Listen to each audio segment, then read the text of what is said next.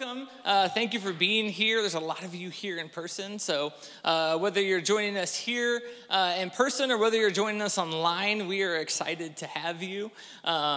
Just welcome. Whether it's your first time or whether you've been here a million times, we are excited to have you. If you are online, your online host today is Todd, so he's going to be there. Make sure you're talking to him. We actually, if you guys don't know, the people that are here in person, we have people watching live all over the place. And some of them are just single people watching in their homes all over the country, all over the world. We have a big following in England for some reason. I don't know. But there's also families watching together, and people get together, and there's just little homes. And my wife and my kids and a couple of our friends and their kids are actually watching online. So welcome, everybody, whether this is your first time, like I said, or whether you come here regularly. So thanks for being here. If you've missed the past couple weeks, we are actually in week 3 of a series called Famous Last Words. Famous Last Words. And we talked about, you can go ahead and bring that table out. We talked about how in the past, this is week 3. And in the past couple of weeks, Andy actually kicked it off for us 2 weeks ago. Thank you very much. Andy kicked it off for us a couple weeks ago. And the reason why we picked this series is next week is Easter. So if you guys didn't know, next week is Easter. And obviously we're focusing on the crucifixion and the resurrection of Jesus. It's what our entire faith is founded on. But instead of just highlighting that for 1 week, what we wanted to do is to break it off and to take it in little chunks and take it in 4 weeks. So week 1, we talked about, Andy talked, and the words we focused on was, my God, why have you forsaken me? And Andy talked about how Jesus was God's plan all along. He fulfilled the prophecies, and the more and more that we see the more that we see that this wasn't just some fluke, this wasn't just an idea that just came out of nowhere, but Jesus was God's original plan. And week 2, Dave spoke. He talked about the thing he highlighted was, Father, forgive them, for they know not what they do. And we talked about how Jesus was a picture of God's mercy.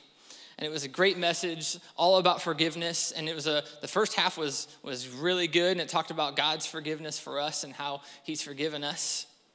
And then the second half was a little bit more difficult when he then turned it around on us and said, because we are forgiven, we have to forgive others. And I remember him saying, there's probably people in your brain right now that you're thinking of that you need to let go. You need to forgive that. And that was a really challenging week. And it was awesome. So then this week, the passage that we're looking at, we're going to move on to the next of Jesus' last words. And the passage that we're going to be looking at this week is in Luke. So if you don't have your Bibles or the YouVersion app, like Justin said, it'll be on the screen underneath us. And this passage is in Luke 23, verses 39 is where we're going to start. And it says, one of the criminals who hung there next to Jesus. So just to set this up a little bit, Jesus is in the middle of the crucifixion. We're here in week 3, and he's being crucified in the middle, and on each side of him are 2 criminals. And this is where we pick up the story. It's a conversation between these criminals and Jesus. It says, one of the criminals who hung there hurled insults at him. Aren't you the Messiah? Save yourself and us. But the other criminal rebuked him. Don't you fear God, he said, since you're under the same sentence? We are punished justly, and we're getting what our deeds deserve. But this man has done nothing wrong. And then he said, Jesus, remember me when you come into your kingdom. And Jesus answered him, truly, I tell you, today you will be with me in paradise. Today you will be with me in paradise. Now this may sound a little dark. Really, the entire concept of this entire series, if you really want to get into it and think about it, like a man's famous last words, it's a little dark. That's what's going on here.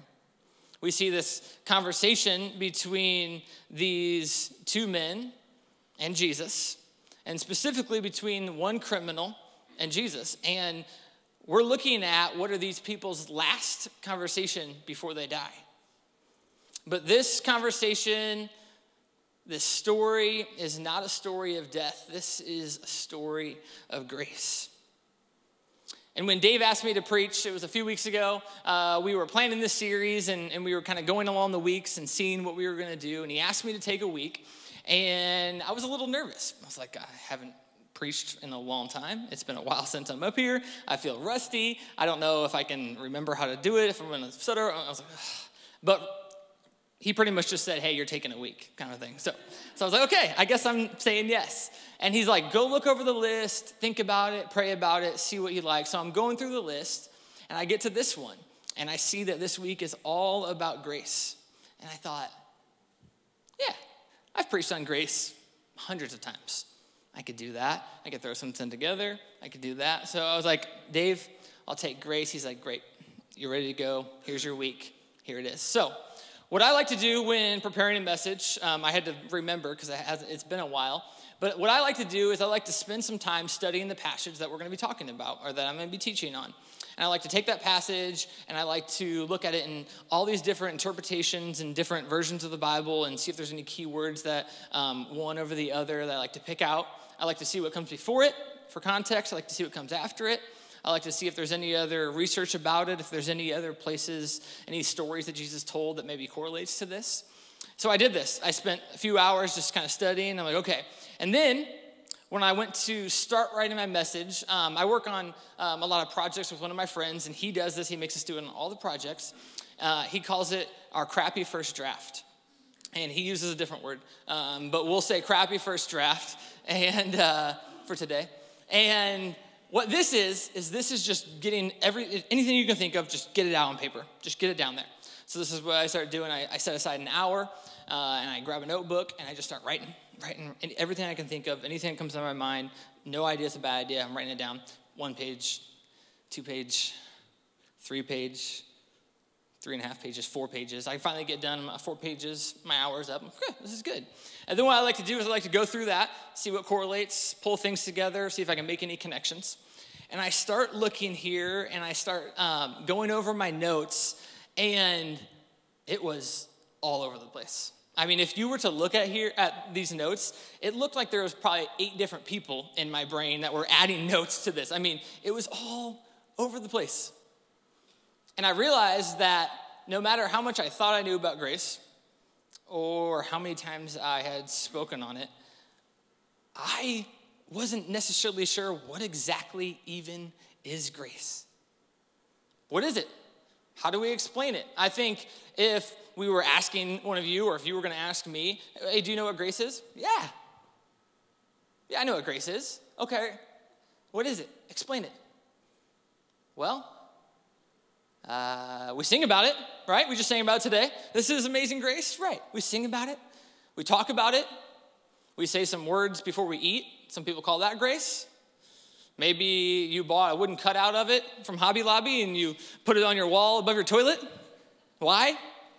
Joanna Gaines told us to. I don't know. First shiplap, now grace. But what is it? And I think this is kind of confusing. What even is it? Have you ever received a gift? You know, it's one of those gifts that someone brings to you and you weren't expecting it. Maybe it's there's no explanation. They just bring you a gift and they give it to you. And they're like, here you go, open this. You're like, oh, for me? Okay. Start opening the gift. Wow, it's unique. I love it. What is it? And you're not sure what it is? My daughter does this to me all the time. She's 2. And she does this to me all the time. She loves to build stuff. She loves to create. She's going to be like an engineer someday. And she loves creating. And she's building things, and she always runs and like, Dad, I made something for you. Look at this. And a couple of weeks ago, we were able to go on our a vacation. It was our first time ever to the beach. So we walk onto the beach, and this is her on the beach. And there's the water in front of us, this amazing ocean, and she doesn't even see it. Because all she's focused on is that sand right there. And she is just sand and shells. And she's just obsessed. And she's building stuff all day, building. And it's just like, it was like free babysitting. It was amazing. She just sat there. It was awesome. And she's building stuff, and she's making little sand castles. And she is just having the time of her life. And then she runs up to me. And she's like, Dad. I made you something. Okay. She's like, come here, come see it. So she grabs my finger and she drags me over here. And I'm looking at it. She's like, Dad, look. Oh, sis, it's beautiful. It's a giraffe. And instantly that smile went from a smile to just devastation. No. My wife says, it's a birthday cake. Which would have been nice to, a little heads up.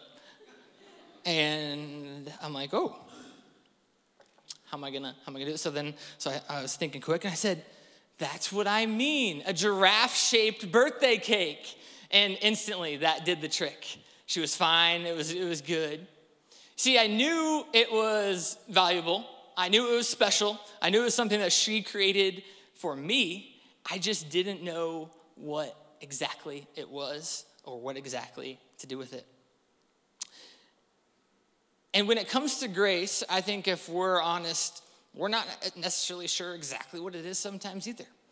Maybe we're not sure exactly what to do with it. What is it? Who's it for? Do I get it?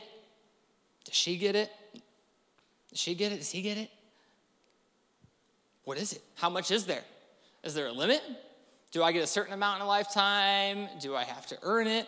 Does everyone get the same? Is there enough to go around? Is there like a pool that we're pulling out of? I'm not sure. And if we're honest, it gets kind of confusing. And when I'm kind of not sure about something and I may be confused or trying to figure out what it is, what I like to do is what we just sang about and look to Jesus. See, hey, did Jesus talk about this at all? Was there somewhere in the Bible where maybe he touched on certain things that gives us an insight? And I love how Jesus taught because he taught in stories. He just told stories. And sometimes in certain Bibles they're referred to as parables. So he'd talk into these parables and these stories, and he'd explain different concepts through those. And one of them that I want to take a look at today is in Matthew 20. And in Matthew 20, we're going to be looking at the parable of the vineyard workers. The parable of the vineyard workers. And if you haven't heard this, it's this crazy story that doesn't sound like anything that would happen these days. But a lot of what Jesus says is contrary to how we act, how we run our business, how we do things. So we pick up here in Matthew 20, verse 1, and he's telling this story. He's teaching. He says, "For the kingdom of heaven is like a landowner who went out early one morning to hire workers for his vineyard. He agreed to pay the normal day's wage, and he sent them out to work. It then says, at 9 o'clock in the morning, he was passing through the marketplace again, and he saw some people standing around doing nothing. So he hired them too, telling them that he'd pay them whatever was right at the end of the day. So they went in and worked, and again at noon, and again at 3 o'clock, he went back and he did the same thing, hired more workers. Finally, at 5 o'clock in the afternoon, he was back in town again, and he saw some more people standing around, and he asked them, "Why aren't you working? Why haven't you been working today?" And they replied, "Because nobody hired us." So the landowner told them, "Then go out and join the others in my vineyard. Here's a job, go out and do it." That evening, he told the foreman of the vineyard, he called them together. He says, "Call the workers in and pay them, beginning with the last workers first. When those hired at 5 o'clock were paid, each received a full day's wage." Full day's wage from 5 o'clock. When those hired first came to get their pay, they assumed they would receive more. These people only worked for an hour. I worked all day. I'm assuming I'm going to get more. But they too were paid a day's wage. And when they received their pay, they protested to the owner. Those people only worked for 1 hour, yet you paid them just as much as you paid us, who worked all day in the scorching heat. The same amount of money. And the landowner answered to them and said, "Friend, I haven't been unfair. Didn't you agree to work all day for the usual wage? Take your money and go. I wanted to pay this last worker the same as you." Is it against the law for me to do what I want with my own money? Should you be jealous because I am kind to others? So these workers were upset. They weren't upset because of the amount they were paid. They were upset because they thought that they deserved more pay than the people who had only worked a short amount of time. I mean, after all, they were there all day. They were upset. And for some reason, we find that this is a misconception I think we pull into grace as well. And that misconception is that we have anything to do with it, that we somehow can earn it, that we somehow, depending on the amount of good works that we do, or the things that we'd say, or the people that we help, that we can in some way gain more grace. We can in some way earn grace. That there's just a small amount of grace, we got to earn it. There's only so much to go around, and we think it's all on us. And when we take it into our own hands and feel like we have anything to do with grace, what happens is comparison. Comparison and judgment. We start comparing ourselves to others, depending on how much grace that we feel like we need and how much grace we feel like they deserve. That person deserves to be canceled for what they did. Cancel culture, we hear it a lot right now. They should never work again. Where's the grace? I heard this a lot this year. If you think blank about blank, you can go ahead and just unfollow me now. Right? Where's the grace? If you voted for blank or you stand for this issue, then you're not even a Christian. Where's the grace? We love to form a comparison and a judgment. And what we do is we want to make sure that there's an us and a them. And when we can make sure that there's an us and a them, what we get to do is say, well, how much grace do I need? I do this, I do that. I think I need some grace. That's fine. I need a little bit of grace. But that's all that they get too. If I only get this amount of grace, they get the same. It's us against them.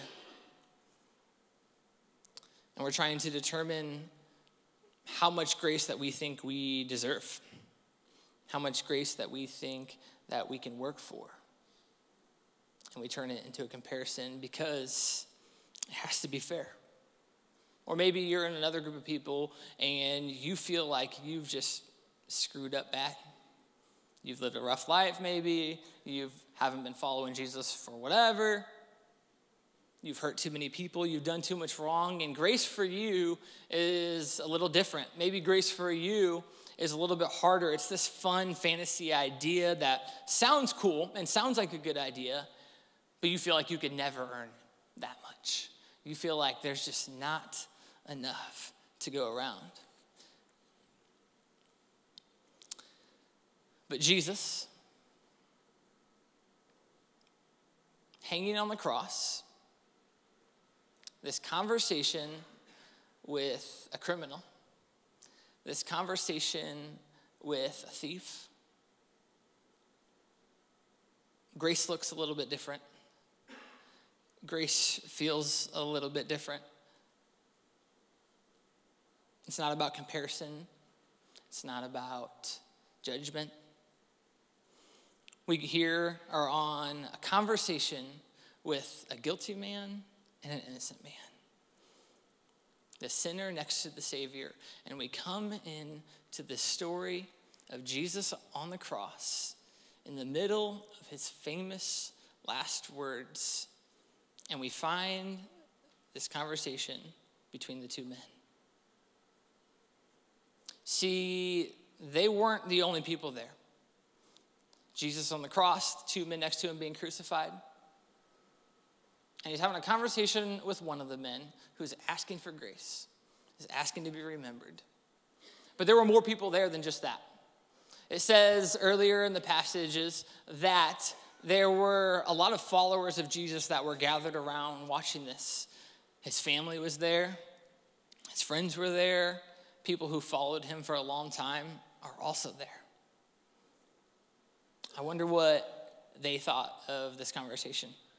I wonder how they thought this was going to go. Why is Jesus talking to that guy? What's going on? He's about to die, and he's having a conversation with a criminal. In my Bible, in the book of Luke, where we're going over today, we're talking about the crucifixion, and it's in this chapter here, and the entire account of the crucifixion takes up about half of a chapter. Half of a chapter. That's 7 paragraphs in my Bible. And one entire paragraph is dedicated to a conversation with a criminal who his entire life, to everything that we know, didn't do anything to deserve grace from Jesus. This is the last person that you think would be having a conversation. And in this passage, we don't see accounts of conversations between Jesus' followers and Jesus' friends and his family. We see a conversation here between a very unlikely person. And in the middle of Jesus' famous last words, we have a criminal who has no business being next to Jesus even. And he makes one final request from the Savior of the world. He asks to be remembered by Jesus. He asks for grace. And Jesus says, absolutely.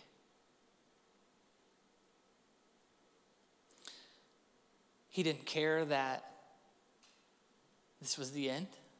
He didn't care that this criminal didn't ask before, didn't get his life together, and then come for grace. He just said yes. And I think at that moment, both the criminal and the group of people who had been longtime followers of Jesus got a glimpse at just how valuable that gift of grace was. Because when we see the price that was paid for us to get that grace, it's no longer 2 groups of worthy and unworthy. It takes all of us and puts it on the exact same level playing field. We say a lot that it's a free gift of grace. And to us, it is. But to Jesus, it cost so much. It cost his life. To God, it cost his son's life coming down here so that we could accept that grace.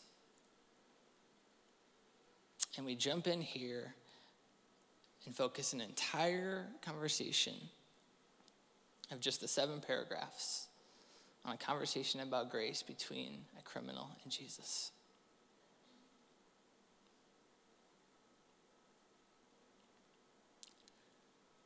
And maybe you're here today and you feel like that criminal. Maybe you feel like I could never ask Jesus for grace. I could never do enough. Or maybe you have asked him before, but life gets tough. I know this is a tough year and a half for a lot of us. And we can look back and think, do I even deserve grace? And we see here on the cross the ultimate price that was paid. And we're going to close here, and I'm going to pray. And if there's any of you here that are struggling to accept that gift of grace, maybe you've never accepted it before. Maybe you used to, and you've fallen into whatever. I want you to pray that prayer with me. And then we're all going to pray together as well. That we would truly get the understanding of the price that was paid. And as we go into this final week leading up to Easter, some people call it Holy Week, help us truly understand the price that was paid and the gift that we get that we call grace. Because in week 1, we talked about how Jesus was God's original plan. Last week, we talked about how Jesus was a picture of God's mercy. And this week, between a conversation of 2 unlikely individuals, 2 unlikely acquaintances, we see Jesus as a picture of God's grace. Let's pray. Dear God,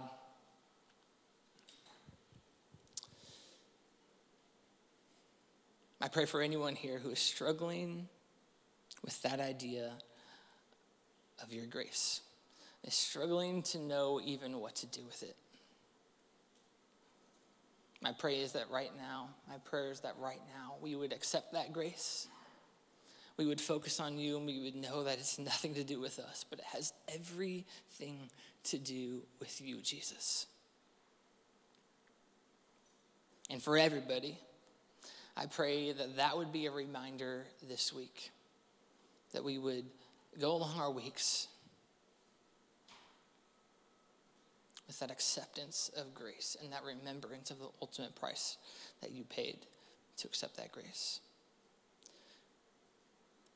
Thank you that we are here today. Thank you that we are able to worship and listen to your teachings. In Jesus' name, amen.